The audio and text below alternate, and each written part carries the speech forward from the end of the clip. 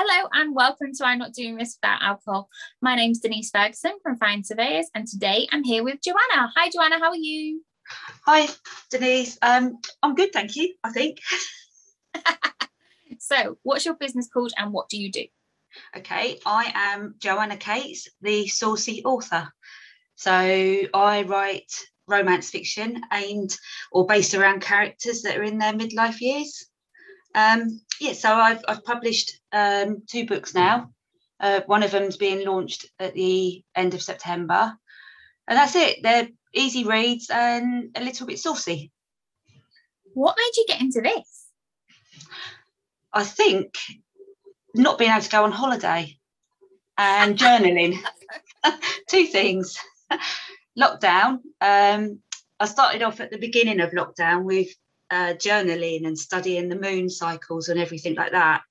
I'm an accountant by trade, so I really need to and I've got 4 kids, so I really need to sort of go away on these holidays. And bit by bit, I was journaling over the months and started bringing a lot of stuff to the surface that you bury.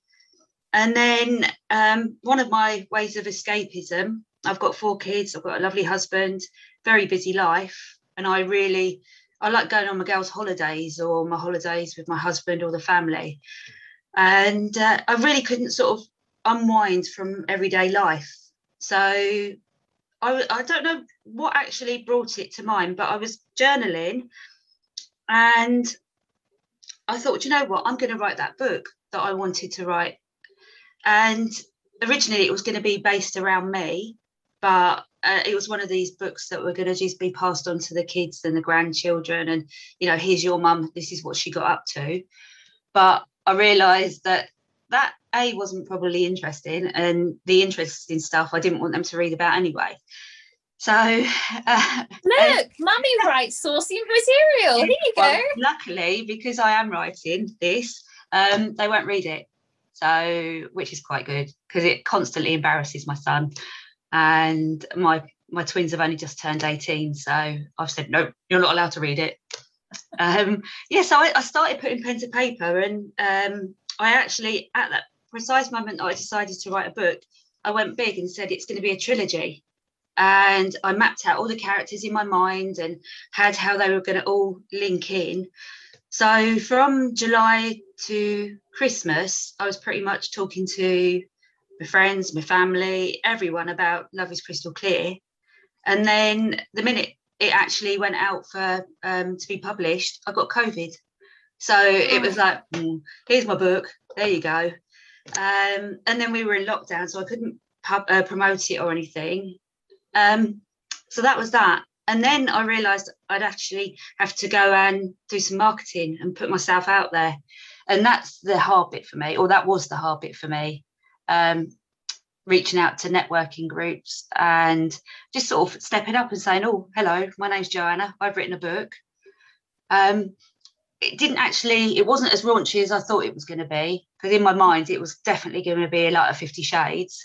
But and there's some sort of like toe curling chapters, but you know, it's predominantly a love story and all about friendships. And yeah, it's just a nice read, I think, with a little bit of sauciness thrown in. So why the sauciness? Like, what made you think it definitely needs to have a bit of this in it? Because I couldn't see myself doing anything without it in it, because I've got a bit of a saucy mind. So my friend accused me once of always thinking about sex. So, and not that I do, you know, because I was going through the menopause. So it was like, no, thank you. But having read the book and spoke to my husband about things, then things are back on track with that as well. So that's all good. I love it. That's so funny. But so let's do the juxtaposition of the accountant versus the saucy author. That must be incredible, because are you like, accountants are seen as very dry, very very literal, very, you know, controlled type of people.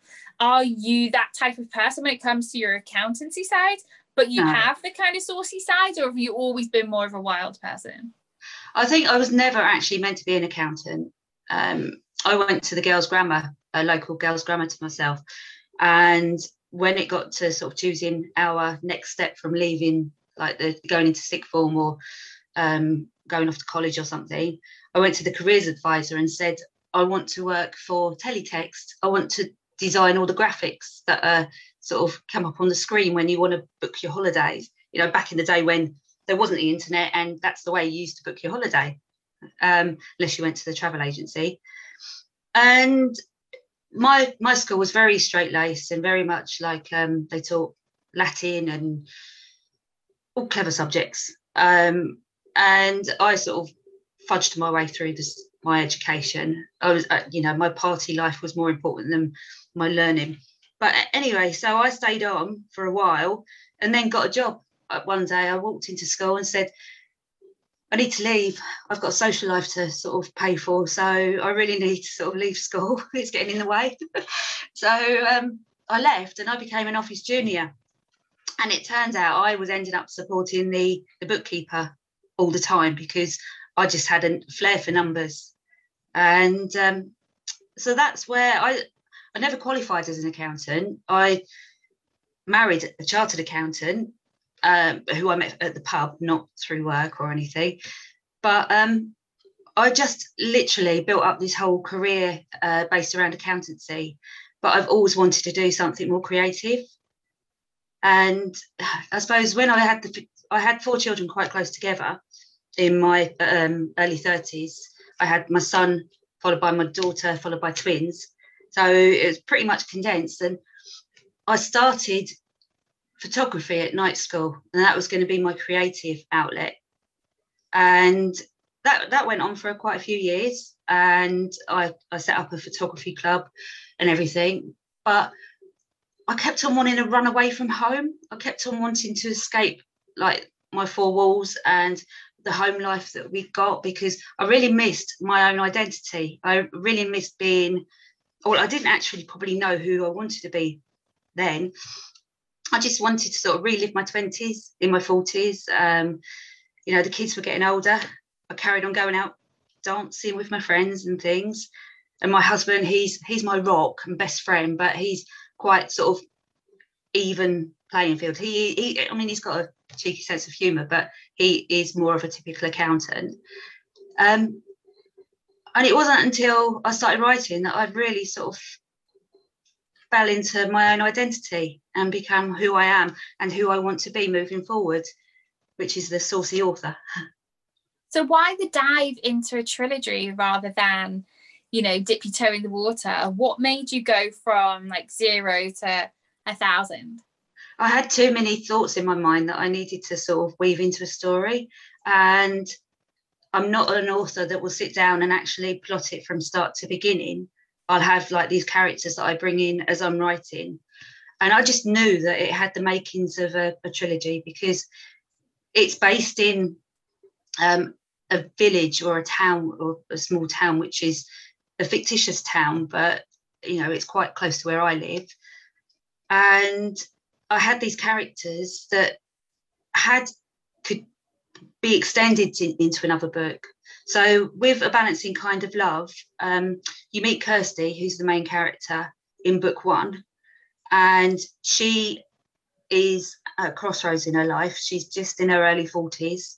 She's single. She's always worked in a male-dominated business, used her sex as power, never committed to a relationship, and then suddenly hit a brick wall and thought, that's not enough.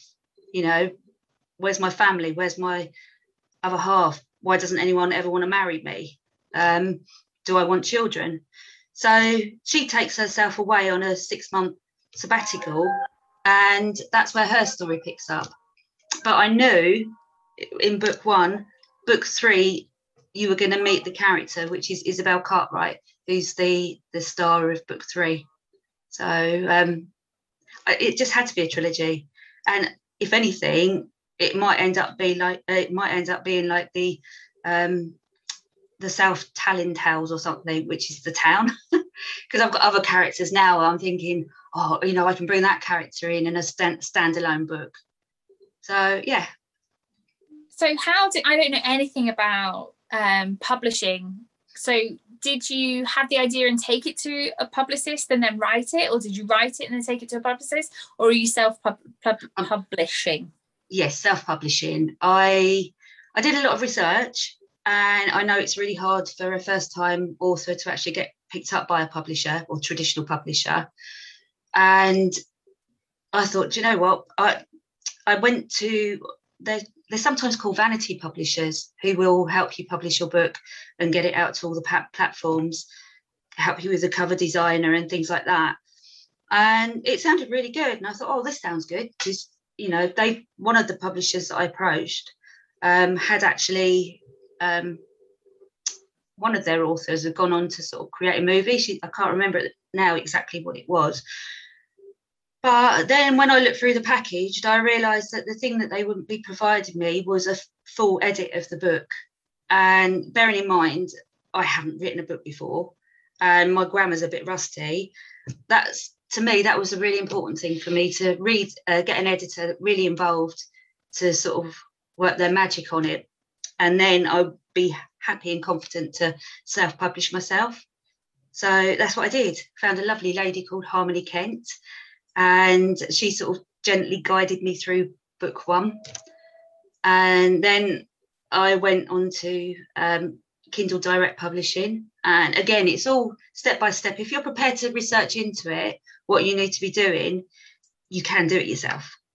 So, and the second time round, it's easier because you know what pitfalls to avoid and or shortcuts to take and things. So I'm getting quite experienced as being a self-publisher. Yeah. So you've published the second book now, yes? That's out, but I'm not releasing it because I'm throwing a book launch party. So I missed out on the first one. Yes, so that's on the 23rd of September in my local club where I frequented quite a lot over the last few years. So it may feature in the book or the books, but I might have changed the name. Yeah, so I'm throwing a book launch party on the 23rd of September, and then people can pre-order the paperback, and then it will go out onto the general public at the end of September. So do you physically then post them all out yourself? Well, first time round I didn't, because it was all done through Amazon. Yeah. But this time round I've taken pre-orders and I'll actually post the orders myself. Yeah. So that must feel I'm really busy. Well, it must feel quite rewarding though, because you're physically seeing your hard work going to people. Yes. I mean, I think the first time around I was just keen to sort of reach out to friends and family to say, oh, what do you think of it? Is it good? And then when you started getting positive feedback, it's like, whoa, and then when the strangers start coming in with feedback, say how much they enjoy it and give it reviews and everything, that's when you walk around all day smiling. I mean, the first time I gave it out for my friend to read, when she phoned me up to give me her, it was only the first few chapters, and when she phoned me up to say what she thought of it, I was a bag of nerves. I was I was hoovering, I was biting my nails, and I don't bite my nails, and I was walking around, and as soon as she told me what she thought of it, I burst into tears. And I'm not a crier. I'm allergic to crying. So the emotional pressure that you get put on with people, with their feedback and their reaction. But this time around, I think it's worse for that side of things. Because it is so much of your, you as a person. You've literally, I know it's characters and I know it's fiction, but you've literally spilled everything onto these pages. So for somebody to love it is emotional, and for someone to hate it is emotional. So regardless of how anyone responds, it's gonna be emotional because it's come from within you. It's not like a textbook where you've been taught some economics and you do a test. No. And it's, this is everything that's come out of your body and your imagination. So I don't think any response is ever not going to be emotional. No, I mean, it's not going to be everyone's cup of tea. You're quite right. I mean, it's not a clever book. It's not like it's not going to go out there with Jane Austen or anything like that. But the I got a lot more out of it with book one, because what it mentioned quite a lot throughout was like the menopause and women's low self-esteem that they go through when they're going through the menopause.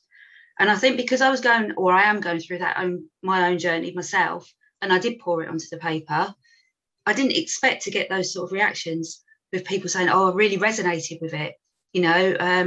This happened to me in my life. My husband left me, and this and that." And they were like, right, I got a lovely letter from a lady saying, she's going to pick herself up now and go back on the dating scene. That's amazing. But the one subject I must mention it is the fact that I talk about crystal wands all the way through book one. Now, Henry actually starts researching into crystals, and she comes across a wand, and it was explicitly explaining what the purpose of it was for. And her first reaction was, "Where do the batteries go?" And I must admit that was straight out of my mind, you see, because when I was researching into crystals, this crystal wand flagged up on the page, and my first reaction was, "Where do the batteries go?" But I did have an author. We book swapped. I read his book, which was science fiction, and he read my book. And I don't think he reads romance fiction as such. And he did say that I spoke about it all the way through, but didn't actually put it into action. So that's in book two. And pretzel dips. Oh, so book one is foreplay and book two is the intercourse. So book three? Yeah, I suppose that's the fag at the end. Fag at the end in the shower. Yeah. Awesome. So what do you think you're going to do after book three? Do you think there's more in you? Is being an author definitely kind of your new career now? Definitely. I mean, I know I briefly touched on the subject that I'm actually doing something more creative as well to free up my time so I can write more. But, this is my happy ever after story, I think, because I look into the future, and instead of sort of wandering aimlessly around the world with my camera, with the kids back at home, with my husband playing golf, I'm more like, we'll be wherever I can be and all together, but I'll be, poodling off to do a few chapters and, still exploring the world. So, and I love it, all the time I've got it in me to write. It's just time at the moment. That's my only enemy. So I'm working on that to free up more time. Because let's face it, if I've written 2 books in a year, and that's with balancing home life and working. I know we had the lockdown, so that took gave me some time back. If I can do that, what can I do if I free up more time? So, and it's all about midlife characters. So that apparently isn't that common for a romance story. Well, no, because we're not expected to still have a sex life or regardless of sex. We're not expected to be romantic either. We're expected to be, not wanting sex and bored and looking after the children or grandchildren and frumpy and all of those things. We're not supposed to be, sexual beings who have desires and fantasies and all of those things. No, I mean, I sort of almost say that you become invisible, because when you're sort of mum or wife or whatever, you do become invisible, because we're quite strong characters that sort of march through life and do what we have to do to look after everybody. And then suddenly you sort of look at your life and you think, I'm still me, where have I gone over the years? And I was at a crossroads. I wouldn't say I fell out of love with my husband, but there was one point I was thinking, would the grass be greener on the other side? Would it be more exciting? And then I realised it wasn't our marriage that was at fault. It was because I wasn't happy in me, So once I addressed that all in my journaling and writing and got it out there, things are brilliant between us now, because he can see how happy I am, and that sort of has a knock-on effect throughout the whole of the family. And I'm not invisible anymore. Well, no, you're not. But never a truer word spoken when people say that we're two halves that make a whole. That's the worst kind of relationship you can ever have. You have to be two wholes that are together. If one of you aren't happy and aren't satisfied, it makes such an unhappy relationship. Yeah. It's so important for you both to be doing things that you love. I definitely know that from my relationship during the lockdown. My husband, he's a property developer, and they closed all of the planning departments in the UK. So all of his projects just kind of stopped. And that would be fine for most people, just sit around for a little while. He's an outdoor cat. Like, that boy cannot stay in the house. He's a golfer and everything like that. So a couple of weeks, he was like, yeah, this is okay. After like 3 weeks, it was like, get out of this house. Like, he's just not one to be sitting around at all. That friction was not a happy. Now he's out of the house every day. It's just so much easier to have that kind of relationship, because if one of you aren't happy, that other person can't cheer you up. You need to both have that thing that you love in order to be able to be satisfied together. This is it. And I think being able to talk to each other as well. And that's what I found really sort of helpful. I was too frightened to talk to my husband what I was going through and how my feelings, and you know, how I was sort of withdrawing from the bedroom department and things, just because of the fact that I didn't want to scare him. I didn't want him to think that I was going off him, but I didn't have it in me to sort of say, I'm not that person that, you know, pre-menopause, I'm not that person that you married.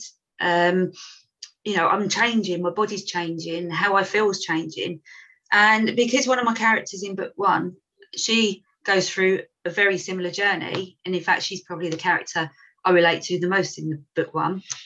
I was able to sit him down and talk to him and be really frank with him and saying, look, this is going on, this is what we need to do. And rather than him sort of pushing me away and saying, oh, don't be silly, it was like, yep, whatever you need to do, whatever we need to do, we'll do it. So, you know, I've been walking around like a Cheshire cat ever since. The power of words. I love that so much. So how does he see it? Like, I mean, I know he's happy that you're happy and everything like that, but it must be quite a thing to take on, not like a traditional author, like, oh, my wife, you know, she's now become an author. My wife, she's now become a saucy author. Must be a whole different kettle of fish. How does he manage it? He gets teased. He does get teased by his friends because they say, oh, is it about you and Joe and everything? And quite often, if I'm there, I just come back with something like, of course it is, you know. Just call him Big Dean. Which page? Yeah, that's it. But he hasn't read it. He won't read it. And I think, but I do tell him the storyline. I don't tell him these storylines of the juicy bits, but I do think he respects my little bubble, my author bubble, and lets me get on with it. But I mean, he used to work in London, and he still does work in London. So commuting every day for the last 20 odd years has been quite a strain on his time. And because now he's set up working from home, he's loving it. I mean, he's now the chef. He helps with the kids. You know, he's a lot more hands-on now, and still working. So I know he doesn't sort of like resent or moan about me going into the office and like writing away, or he gets to watch lots more sports on TV. So he's happy. Football's on tonight. I know my husband, every time like I'm doing these sorts of things late at night, and he'll be like, oh, you know, what time are you going to be finished? And then I'll come downstairs and golf will be on, and I'll be like, oh, bloody hell. And he's like, you've been working. So I'm like, oh, fine. Yeah. But yeah, I totally get that. So if anyone wants to buy your books, where can they buy them? Love is Crystal Clear is available on Amazon. It's either in it's ebook and paperback. And A Balancing Kind of Love, you can find out more details on Facebook on Joanna Cates, author, and there's a link to buy the paperback version now, and then that'll be on sale to general release at the end of the month. So that'll be going on. We'll put the links. We'll put the links on the video and we'll put the links on the podcast as well, so anyone can buy them direct from there. So that'll be great too. Perfect. So thank you. We're coming to the end of the podcast, and I end all of my podcasts with the 8 Mile moment. So I don't give a shit what anyone thinks about me. Everybody knows that. But I love Eminem and I love the 8 Mile, and he does all of his rap battles by saying the worst things about him.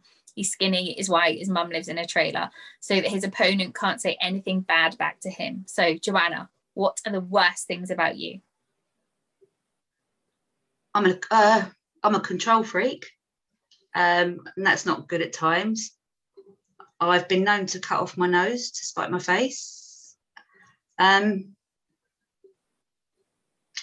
think that's about it, really. Do you need 8? No, absolutely not. No, I think I can be too sensitive, I think. That doesn't help. Yeah, that's not a very good trait, to be too sensitive. I think it's not a good trait for you as opposed to other people, because I think it puts too much strain on you personally. Yes, definitely. I can overthink things. At one time, somebody said that was, oh, you're an overthinker. And I overthought it and thought, well, what are they trying to say? And then realised, actually... At that point, I overthought it. Yeah, I did overthink it. But then I think to be an author, you need to overthink. So that's a good thing now. Yeah, absolutely. It gives you more...